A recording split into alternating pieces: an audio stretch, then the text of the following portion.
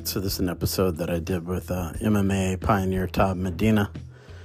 Todd Medina is one of the guys who kind of came out of that Huntington Beach MMA scene back in the early UFCs that had Chemo, Tito Ortiz, and a number of all guys who kind of fought out of that same area, Redyar Moncayo, several others.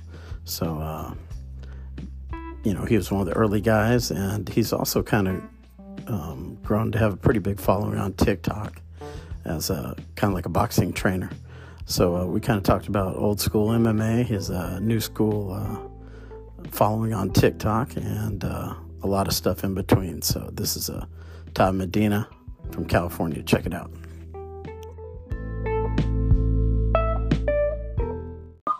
All right, so now you got me. Okay, thanks, Mr. Atkins. Yeah, sorry about that. Now, I'm really looking forward to doing this one because you're kind of like old school era, just like me, Right? Yes, sir. We all kind of found the sport at the same time. So for people if there's people watching this that don't know who you are, maybe you could introduce yourself a little bit. For sure. My name's Todd Medina. My first pro fight was UFC 5 back in, I think it was like 93. So somebody gave me a VHS tape of UFC 1 when I was going to college. And the day they gave that to me, I just quit everything. I knew this is what I was going to do, and that's all that thing was going to go. So back then, there was no cell phones, no internet, anything like that to find out how to get into UFC. So it took me, a couple months to figure it out and how to get into the UFC. And lo and behold, they were up in Torrance. So it wasn't that difficult after doing that. The thing back in the day was to get picked up by Japan. So I was fortunate enough where Chemo was in UFC 3, and he was a good friend of mine. So Japan immediately picked him up. So at the time, UFC was looking for somebody still big and had some tattoos and just different looking or whatever. So I got a hold of Art Davey, walked in the office. He's like, oh, okay, yeah, let's do this. So they signed me. And then right after that UFC 5, Japan picked me up. And that was kind of the game plan. Because I was fighting like every 6 weeks. They paid you cash. You were staying active. Because back in the day, they didn't know when the next UFC was. They would show one, they would play it, and then just kind of try to figure it out when the next event was going to be, or if there was going to be a next event. It's not nothing like there is now. So I was fortunate enough to keep going to Japan until things kind of got situated. And then from then, I traveled the planet mostly, just going to different countries, fighting all over the place. Anywhere there was a fight I could get, I took it. And now with that said, I've got like 13 title belts. Most of them are from all out of the country. And I'm fortunate to, I've seen the sport grow from like at the very beginning and then, to what it is today. So it's come a long way. And like gentlemen like yourself, Todd, that you've been around, disrespectfully, a long time. You've seen the sport grow. So, and that's where I'm at with that. Still, I've never got out of it. I'm still coaching. COVID kind of slowed it down a little bit. So I went from training mostly strictly fighters. Now I train like a lot of professional people, which is okay. So some other things are working out right now, but it's crazy to me. I get guys, whether they're coaching or fighting or whatever, then they retired like, a couple years after they got in the game or whatever. But like a lot of times in interviews, people ask me like, hey, what are you going to do when you retire? Like, what's a no rules fighter do, when they get out of the game kind of thing. So I've still been in it. So as of lately, I'm starting to get over doing the anti-sex trafficking thing. So I'm starting to get my feet wet in that, and but still training people. Yeah, I had seen you like on TikTok and some of these other, social media apps. You had a pretty big presence, and I was like, you were one of the few guys from that era that was still kind of doing that. Yeah, you know what? My son hit me up right before COVID. He's like, hey, Dad, you got to jump on this. This is going to be the next big thing. And like, I mean, me included, like take a handful of the guys from my era fighting that are like on social media that they're actually doing it or that kind of stuff. So not too many of us that actually doing it. So I jumped on it and it was a good thing. COVID kind of helped out. And then like I was really surprised how many people of our age or my era, I'm not calling you old, obviously remembered if they're on it and they picked up and they're following me. But I get more people that follow me now from the TikTok guy. Hey, you're the fight coach. They've never seen me fight before. Oh, like I get more people per day, per week hitting me up. Oh, you're the fight coach. I seen you on TikTok, like all over the place. Can I get a picture? Can I get a video? It's the goofiest thing. It's so crazy. Now, I fought. Yes, you sir. said you got into the anti-sex trafficking. Are you like kind of like law enforcement, or? So teaching, first it started, I was teaching women self-defense. And now I just had a really cool meeting in Mexico because San Diego and Mexico are the two biggest spots for that. So jumping into that, like without giving too much away, like getting kids back or getting, you know, young girls back kind of thing. But Tijuana is the most violent city on the planet. So within the next 2 weeks, I started teaching a bunch of self-defense down there to the women. 2 weeks ago, I started going down to the red light district with the ministry, talking to the girls down there, you know, doing Lord's work kind of thing. But there's not a huge line of guys ready to go down there and, like, you know, get kids out of situations or young girls or what have you. So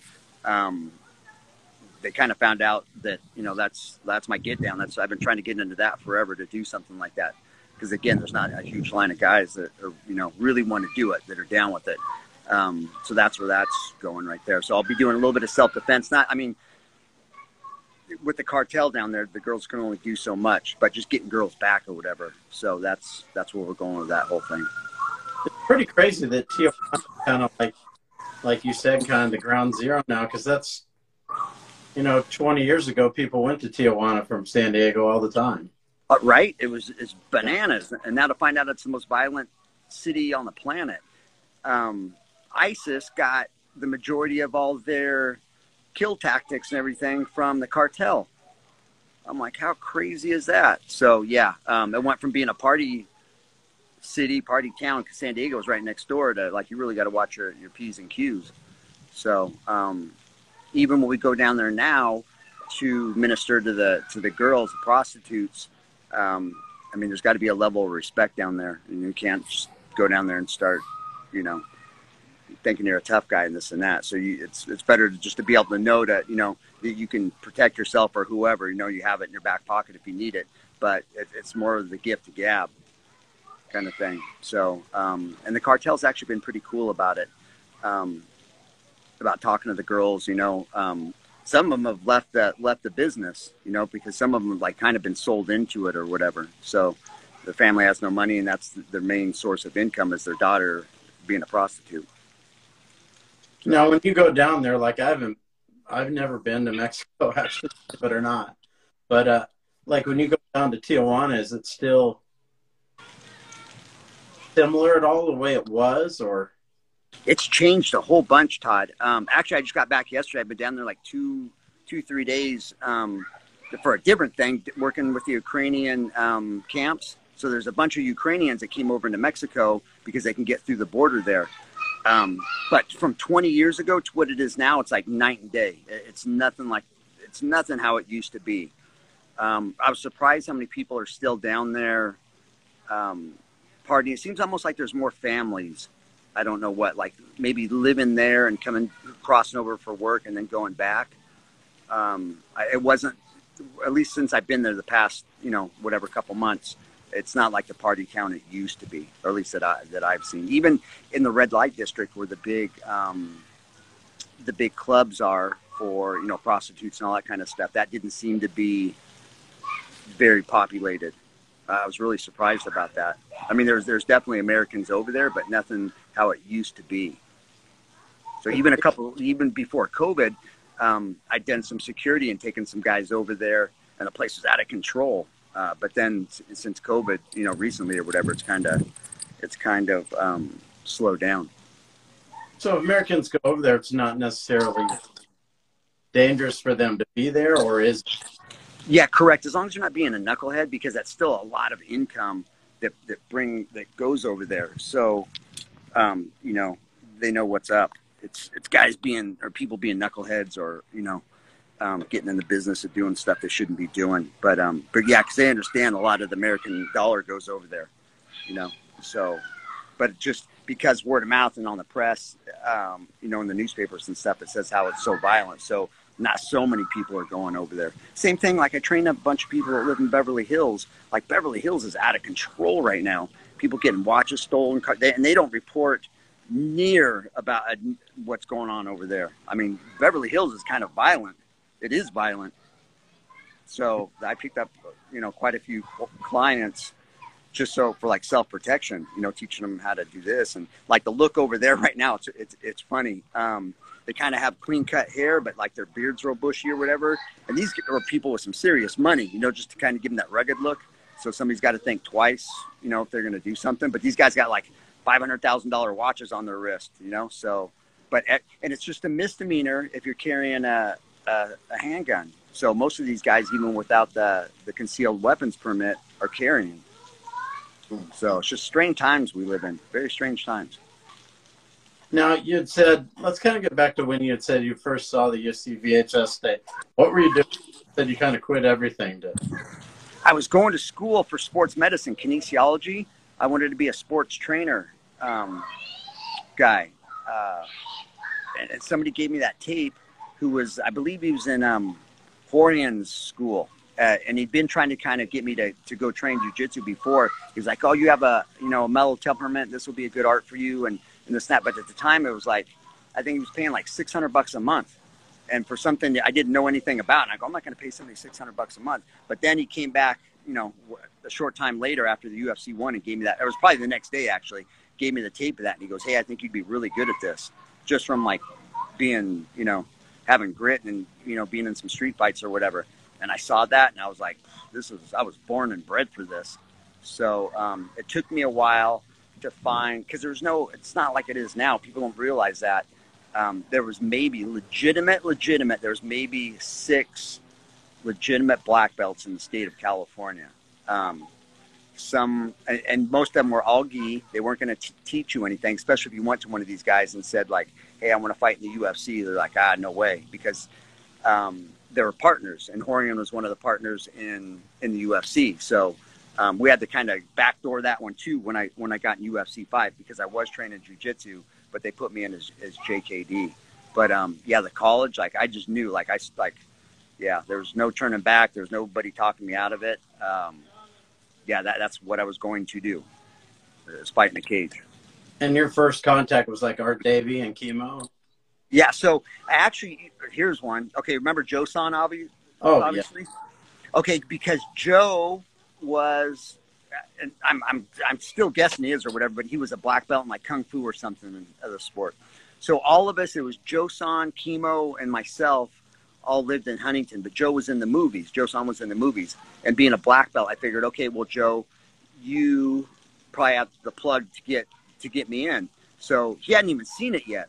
So I go to Joe maybe a day or two after I got that tape, and I'm like, hey, Joe, get me in this UFC stuff. And he's like, no, Todd, don't do that. Those guys are straight killers. Like, you'll straight die in the cage. I was like, really, Joe? And he's like, yeah. So I left that conversation, and like a half hour later, I'm like, screw that guy. Like, no, I'm going to get in. That's what I'm going to do. So Joe found out how to get in earlier, faster than I could. So he got chemo in number 3 in UFC 3, because those two were really tight at the time. And then it kind of caused a little bit of friction between Joe San and I, because the guy just always ran his mouth. So Art Davie almost had Joe San and I scrap at the Torrance Academy to see who was going to be in UFC 4. But it never happened, and I don't know how that worked out. But Joe was obviously in UFC 4, and then I was in UFC 5, which I'm kind of grateful I took that now, or went in that order. So, yeah, that's how that whole thing went down, is Joe San kind of played a big part in that by not doing anything. So, but after chemo was in there, because I remember, like, it was almost the day after K1 picked chemo up. Right after that, he got $100,000 for 4 fights, and then and that was way before the contracts there are now, like exclusive and all this and that or whatever. So Chemo just bounced UFC, and they're like, wait, we need somebody big with tattoos, and it just worked out that we're all kind of from the same group. Was Red Arm Mario with you guys also? Oh, here's a funny story too. Oh, we got good stories, Todd. So Rudy was in that group. He wasn't training with anybody, but we all trained at the same weightlifting gym. It was Powerhouse down there. So right after, he might even went to UFC 5 with us. I don't remember that exact part of it, but Chris Brennan did. But that's a different story too. So right after, Rudy's like, "Hey, you got to get me in the UFC." And back then, after you were in, you knew everybody. It's, well, maybe like now. I'm like, okay, it's no problem, because he said he was the basically the Ecuador UFC champ. I don't remember what they called it back then. I'm like, okay. He's like, "You got to get me in the UFC for my country." He's giving me the story. I'm like, okay. So I call Art Davey, and I'm like, "Hey, I got the Ecuadorian UFC champ. Can we throw him in?" And he's like, "Hey, are you backing him?" I'm like, "Yeah, he's got a letter right here from the country, supposedly, that says he's the dude." So I send him some pictures. He's got the look and this and that or whatever. So he's like, "Okay, boom, he's in." So none of us really trained together, just other than at the weight gym.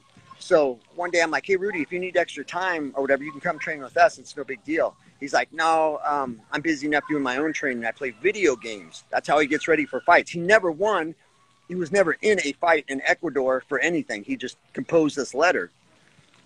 I'm like, "What are you talking about?" He's like, "Yeah, I don't train. I just play video games." He took karate or something when he was a kid. I don't know what it was.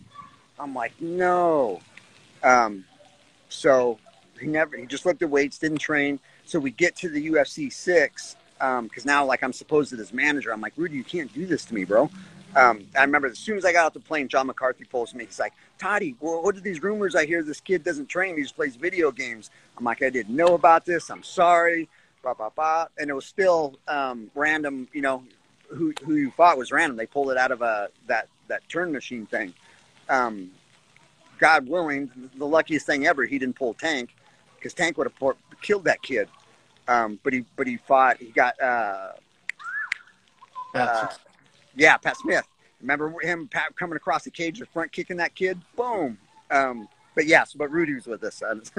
Sorry for that tangent kicking off, but that was just a funny story after that whole thing. I was so grateful that he didn't get killed, because John was like, "Man, the UFC is going to get sued because that guy's going to be the first death in the sport." And I was like, it was really bad. And it was like Tank knocked out Pat Smith in the lobby or whatever. Yes. Yeah. You know what? I just did a seminar with Chris Brennan in Texas, and we were talking about that story, because it was Tank. There was Tank and 3 or 4 other guys that were in the lobby. And Chris Brennan was cool with all those guys, but they'd been drinking, obviously, and tried to start something with Chris Brennan. And it didn't end up happening. But then they walked 20 feet and ran into Pat Smith, because they said some words to Pat. Pat Smith's not going to just be quiet about it. And that ended up like that.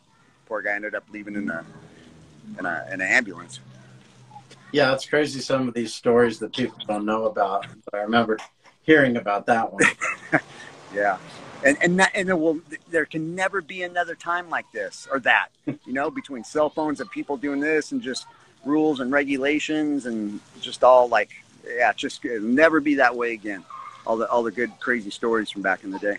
Well, we did just have that thing with Masvidal and Covington. Oh, yeah. Yes, sir. Yeah. How much street cred does that give that kid, I'm like, yeah, that's a good point. Good point. Masvidal is kind of old school, though, so. Mm-hmm. Yeah. To have Roberto Duran, even obviously in your corner or whatever, but to mess with you like that goes to show that, yeah, you definitely got some street cred with you. Yeah, I like that story. What did you think about that when you heard about it? I get where he's coming from, but you can't do that. Obviously. So the repercussions of all that right now, it's just, if somebody said something bad about my family or my kids or whatever, it's just a different time. I don't know if I would have done anything back in the day. Maybe I would have. I don't know. But now I wouldn't. But a lot of guys back then would have. Yeah, back in the day, yeah, and you probably wouldn't have gotten in trouble, because I remember just getting in fights, like whatever, nothing, just for whatever reason you were in a fight and the cops would show up and just break it up or whatever. It's just, I mean, going back to Tank, look how many people Tank beat up by, they didn't even want to fight. He would just walk into a club and start beating people up, and really never got in trouble. Got arrested a couple times, but nothing of too crazy. But yeah, you can't get away with any of that now. They don't put up with that violent stuff anymore. So let's talk a little bit about your career, like maybe some of the fights that you remember most vividly, perhaps. The funny part is I remember the ones more I lost than I won. I took in that Vanderlei fight I had. If that was the best shape I've ever been in my life for a fight. I trained my butt off for that thing. But the night before, I got food poisoning. But like, I'm this weird guy. Like, I gave you my word I was going to fight, then I'll still fight. But I remember them picking me up like I was thrown up in the room on the way to the arena, at the arena, on the way to the ring. But because Pride's the one that put that fight together. And who had ever won that fight, that was going to start making some, like in MMA, real money. So we were going to be good to go with that. So, and from that, I have a crack that goes behind my eye and down my cheek. So it took me like for a year, I'd have to wake up a little bit early and crack the door and let the sun come in, crack the door, let the sun come in so I could see. It was just a big old mess because I went to the doctor and he said, if you fix it, they take my eye out and put the plates and the screws and all that kind of stuff. But if you fixed it and I got in another fight and somebody hit it, it would just completely destroy it. So I'm like, I'd just leave it, because I fought right before COVID. So it's not like I plan on stopping to fight anytime soon, or at least training really hard. But that was a pivotal fight for me that obviously I lost. And then one that really did good for my stock was I'm the first and the only American to win the Russian heavyweight title, the M1 belt. That one did really well for me. And it's starting to pay off now even more since I've had it, since nobody else has won that belt. That was one of my favorite ones. I was getting ready for a fight, and I just so happened to be in like pretty good shape when they called because it was a last-minute fight. You know how promoters work; they can get you to fight their boy, and somebody's not in shape. But I just so happened to be in shape. But I had to put that guy away 3 times in one fight.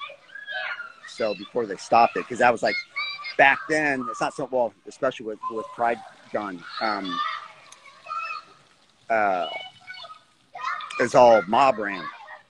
So like I put him down like within the first minute or something. They go, no, you got to keep going. I'm like, what are you talking about?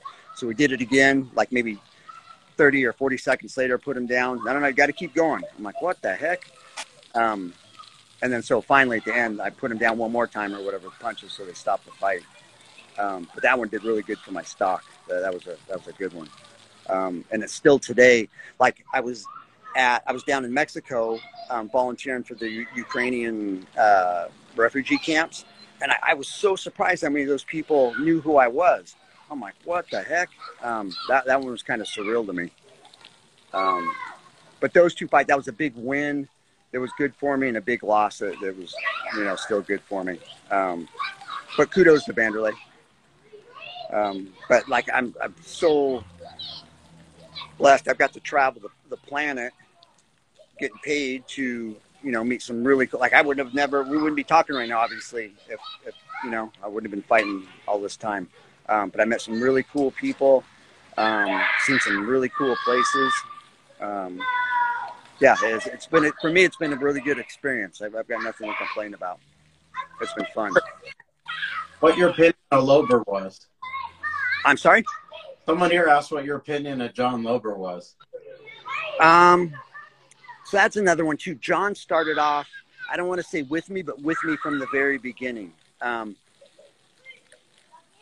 His first pro fight he went to, and John's always been a knucklehead. And if he was here with me, I would say it. But this story might go on a little bit. He was kind of always rough beforehand. So he gets that first fight in Russia, goes over there and wins. And during that trip, his dad passed away, and him and his dad were really close. So he gets home from that trip, his dad passed away, and I'm gonna go outside a little bit. So from that, it made him a roughneck to a real roughneck. So in the beginning, he trained with me. We actually trained quite a bit. But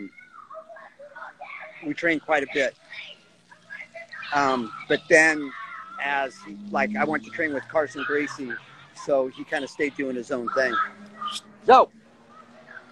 So because he was pretty much a knucklehead, like he was running with Tank for a while and just not being the best person he could be. And there were stories going around him about beating guys up that he shouldn't have. So I hadn't seen John, like we hadn't hung out in a while. And then I want to say the past couple of years I ran into John, and I think just from him, I know from him, like taking the hard life kind of thing, like it's really messed him up. So like guys were following him and the FBI was out to get him and all that kind of stuff. It was really sad. So, but I love the guy. I'd give the shirt off my back for him. Yeah, he's just a different guy. I don't know if that's the answer you're looking for, but tough. John Lover's tough, that guy. Yeah, tell me about like the Huntington crew, like, because those guys were all pretty instrumental in the growth of the sport. That was the place. There was a big wrestling coach back in the day, Rich Alvarez. He was from Bakersfield. He was in some sort of scheme of things. In the middle of us, or at one point of us, we all kind of trained with him a little bit, but it was just, there was a bar. He used to do a lot of security. So there was a bunch of us that used to do a lot of security, but there was a ton of street fights in Huntington back then. I mean, like really good ones. Nobody ever got in trouble. And that whole, it was just, I don't know if it was on the water. I don't know what the heck that was about, but we would just fight all the time back then. It was so crazy. Yeah, and the guys that people moved into Huntington because that was like the hot spot. Tito was from there, Tank was there, Chemo, myself. I mean, it kept growing. I think Rudy was from Fountain Valley or somewhere close, but there were so many of us that were there, and it just spread like wildfire. Before you know, there's like 20 dudes there. Yeah, that place was crazy, Todd. Yeah, I think a lot of the coastal areas seem, because now Florida seems to be blowing up there. Yeah, right? Yeah, that place is no joke right now. Yeah, so no I think joke. The risk takers, so to speak, kind of. Yeah. Place where law and order is probably not championed. It's just kind of. Yeah. We had some guys fighting in Florida a couple months back ago, but I couldn't believe how many guys there are that are fighting, Todd. I mean, there's events like every weekend. It's like Mexico down there. Yeah, that's what I'm talking about. It's like there's events and gyms all over the place. Yeah. It's almost like they have their own team. Yeah, for real. For real. Yeah. In the middle of COVID. Florida, Yeah. Yeah, for real. Because it kind of reminds me of the way things were back then, sort of, Yeah, not no, I'm with you. Major events, but these are all these different little small ones where people are kind of getting noticed or trying to get noticed. Yeah. There was a couple guys before COVID, because I was going to send some of my guys to Florida, but it was like underground or whatever you want to call it. They're like, that's not going to be good for their name, after COVID. And I'm like, sucker, they got to keep fighting. It's not like they can just, sit or whatever. So I talked to a couple of promoters like, yeah, we're going to have it on a tennis court. I'm like, you guys are good. Let's do this. It was crazy. Same thing, like how you're saying, like Kimbo's there, Masvidal, just taking fights. But that's what gets you tough. That's what gets you tough. No, are you in the gym still or? Nah, you know what? I closed one right before COVID because I was going to open up a big one. And then COVID came. And I'm super grateful I didn't open that big one because it was going to be really big. So I started training like successful business people. And now I'm like all over the state training people. I was supposed to open, I still probably will open up a gym in San Diego, but the first one is going to be inside of a mall. It was really cool. But on the other side of the mall, 24-hour fitness was there, and anything over 5,000 square foot for my gym, they have the first right of refusal. So they shut it down. So I've had 3 different buildings that kind of fell through. So for whatever reason, and we'll figure it out here sooner or later. But so now I'm just kind of like bouncing around training people, which isn't bad. I don't mind it, but I'd rather have a home to where I can just train a bunch of monsters. Now let's kind of talk about, you know, you're there in the beginning as the sport is growing, and obviously you pay attention to it. This guy's asked how many fights you got in at Margaritaville. Oh, what? Yeah. That's a bunch of us were there. That's when the cops were so cool. We'd get in fights or whatever, thinking like, oh, we might get in trouble, and the cops would show up, because I was training a couple of them, but they'd be like, don't do that jiu-jitsu shit until we get here so we can watch. They were so cool. I mean, yeah, there used to be fights like all the time, but like Lober worked there for a little bit with me. There used to be a bunch of Romeo Ram, Chris Brennan was there. There's probably a dozen on and off fighters that were there, but there was always fighters working, but everybody was super cool. That was a place you definitely didn't want to get, started anything, because there was a bunch of us. There was like 4 or 5 guys on staff all the time. It was just a really cool place. A bunch of pro athletes and celebrities and movie and TV personalities were there all the time. Like the line was like 3 hours long every weekend. We made really good money, and it was just a fun place to work. But yeah, we still getting a lot of fights there. Sorry. And what is it like for you now? Like I said, you were there as the sport is growing. You know, you're part of that first wave of guys, and you're seeing the sport grow now. You know, what do you think of it now as to what you're seeing? There's a handful of guys that are really here, but most everybody shows up in the UFC not to lose. They're not there to win. They're just there not to lose. And it makes for some really boring fights. Now, here's where the girls, I think in another, like they're kicking butt right now, but in another year, 2 years, the girls are going to be like where it's at. Because they're about it.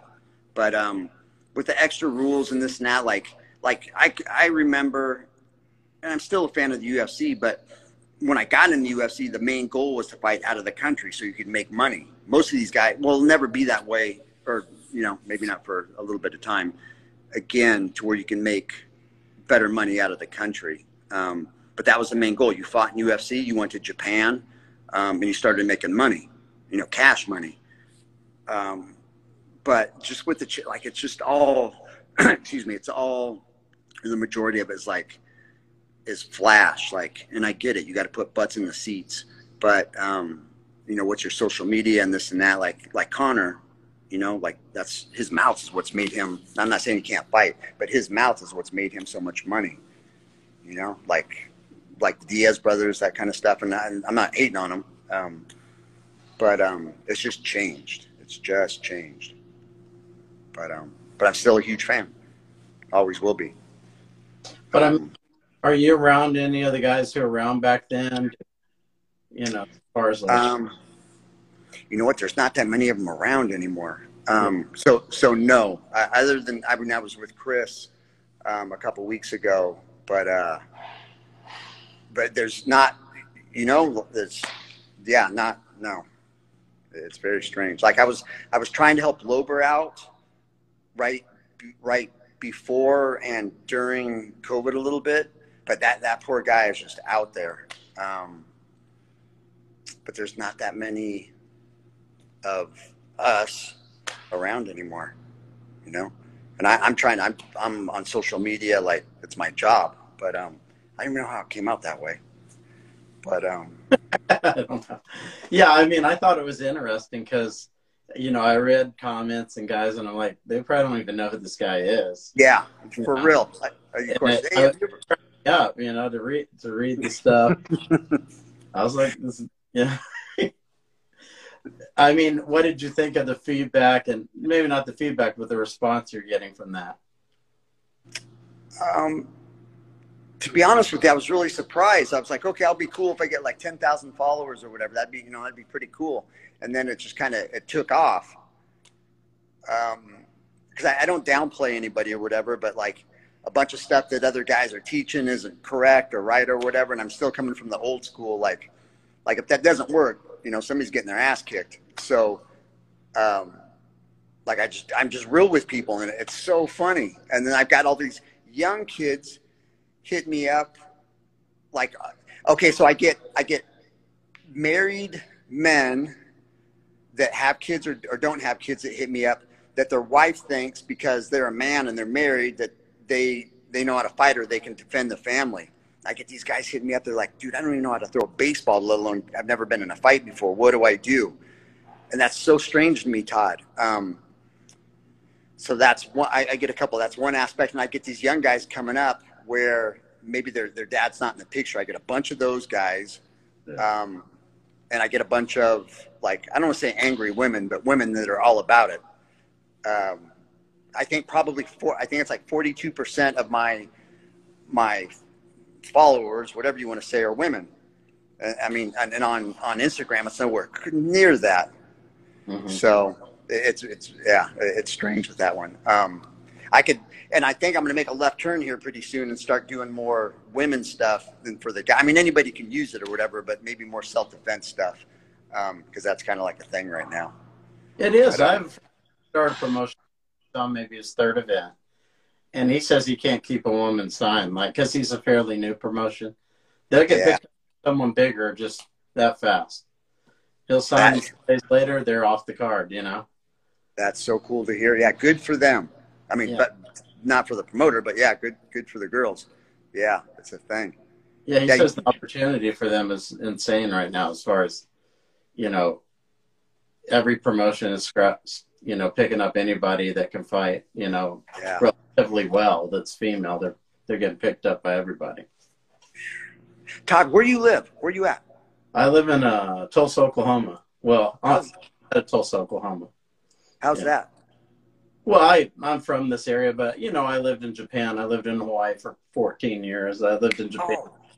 This is kind of a quiet community area where I'm at, But Tulsa's a fairly large city. I live like maybe 25, 30 minutes away, Tulsa's like a mid-sized city, I would say, if you were compared to a big city.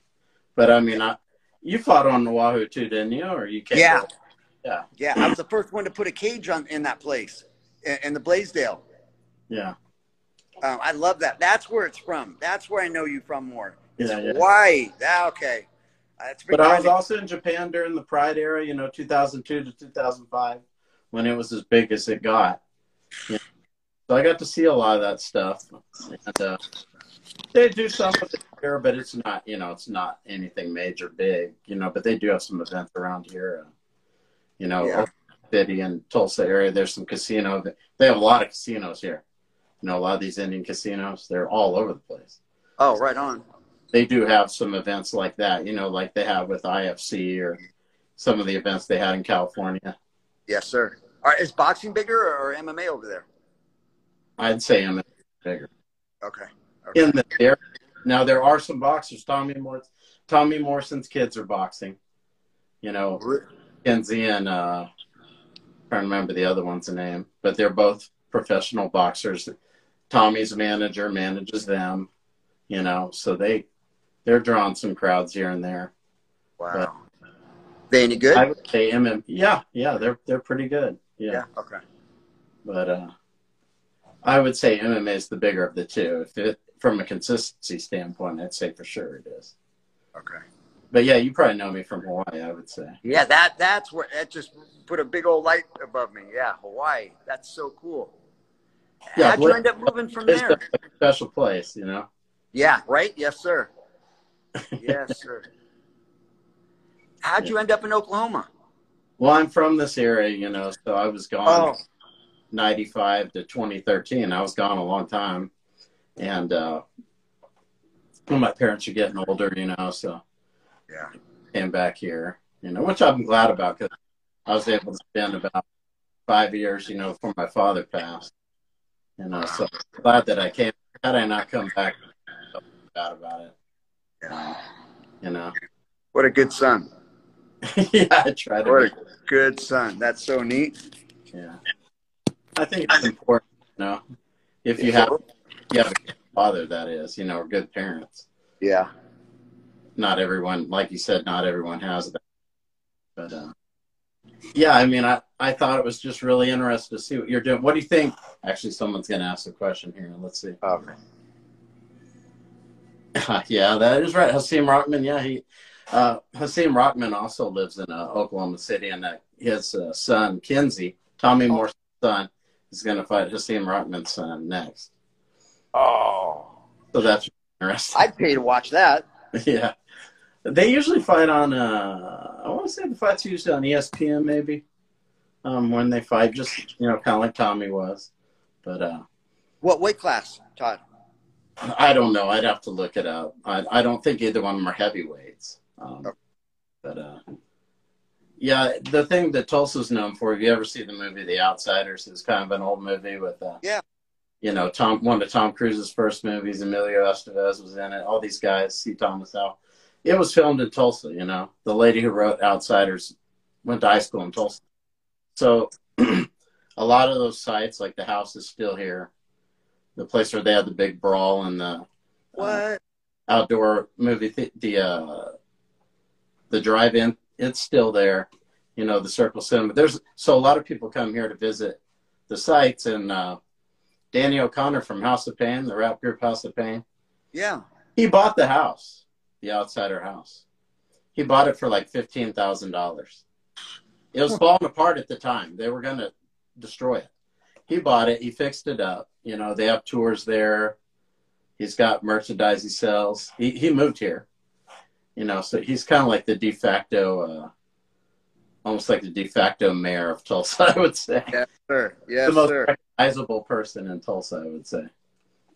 So, yeah, he does that. He's a big fan of the old movies, Outsiders. He does screenings of like The Warriors at the local theater here once a year. These old movies that he's fans of. The Outsiders, obviously, guys from that movie, they come here like once a year for the anniversary. They tend to have like a big, Ralph Macchio will come, and, C. Thomas Howell, other people. That's so cool. So if you're ever in Tulsa, that's what you could look for. Yeah, absolutely. Might go out there for that Morrison fight. Goodness. Yeah, I'll have to. I actually had his first wife was on my show not that long ago, Dawn, and I'll have to send it to you. But we talked a lot about Tommy, and the reason I knew of her is because there was a 30 for 30, ESPN 30 for 30, which is called Tommy. They had the debut here, and the Circle Cinema, it's kind of like a nonprofit cinema, and a lot of times they have people talk before the movie, and she and Tony Holden, who manages his kids now, they were the ones who kind of talked before the film and took questions from the crowd. And so I knew who she was from there, and she came. I'll have to send it to you. It's pretty cool. Yeah, please. That would be cool.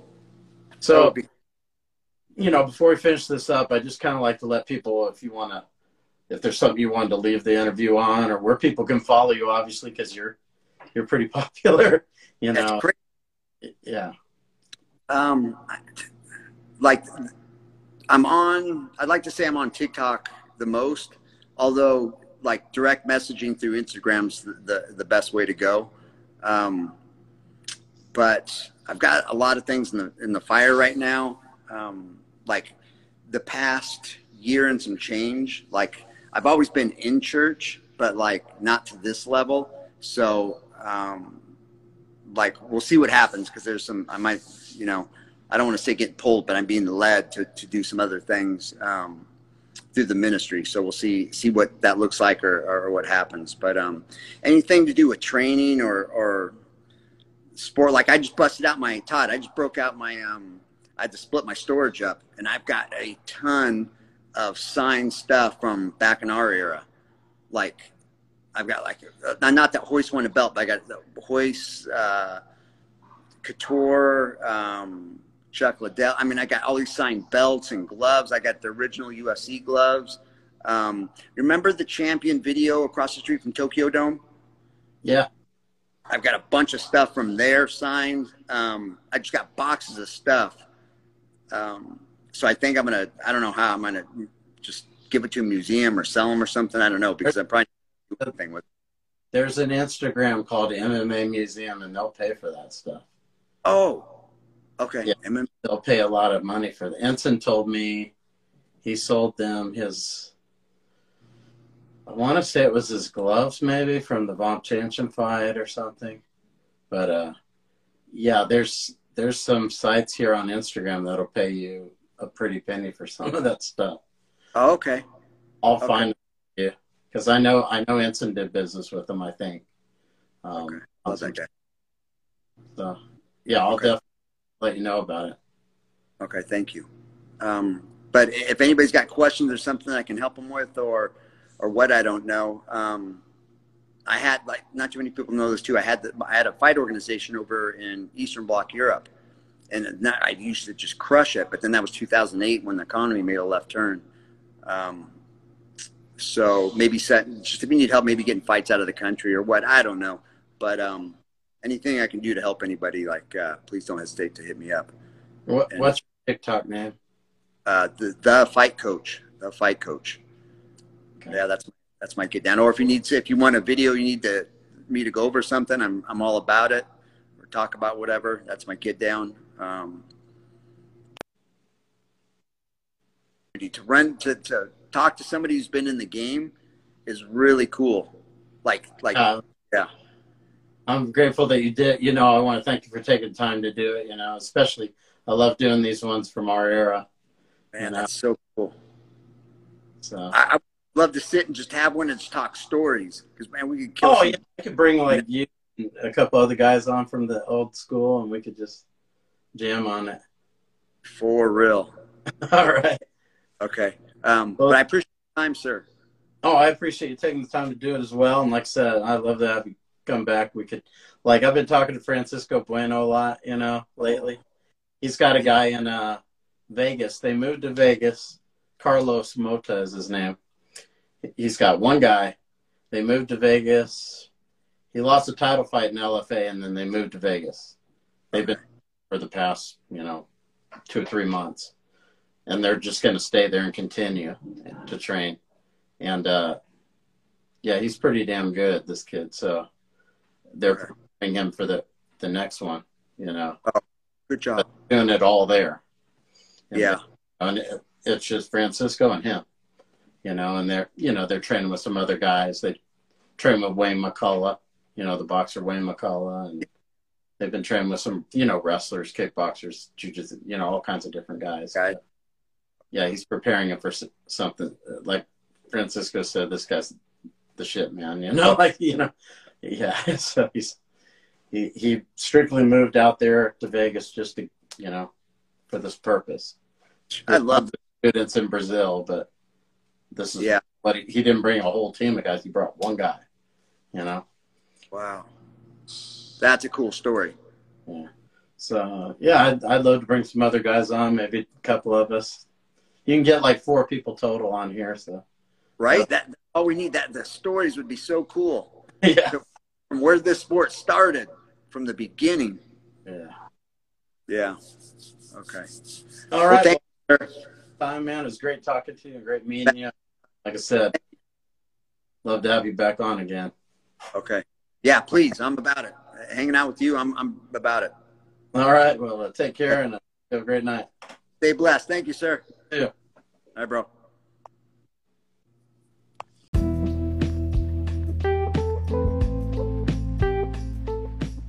All right, so if you want to follow Todd Medina on Instagram, you can do so at Todd Medina MMA. And if you want to follow the TikTok that he has, which has like 400-something thousand followers, it's called The Fight Coach. And he does a lot of answering of questions, but also showing some different techniques. I would say more focused on boxing techniques than MMA, but he does do some of that as well. And as always, you can follow me on Instagram at _Todd_Atkins_show. And please follow my Instagram, my YouTube and TikTok, which are Todd Atkins Show, both of them. And as always, appreciate the support and more episodes to come.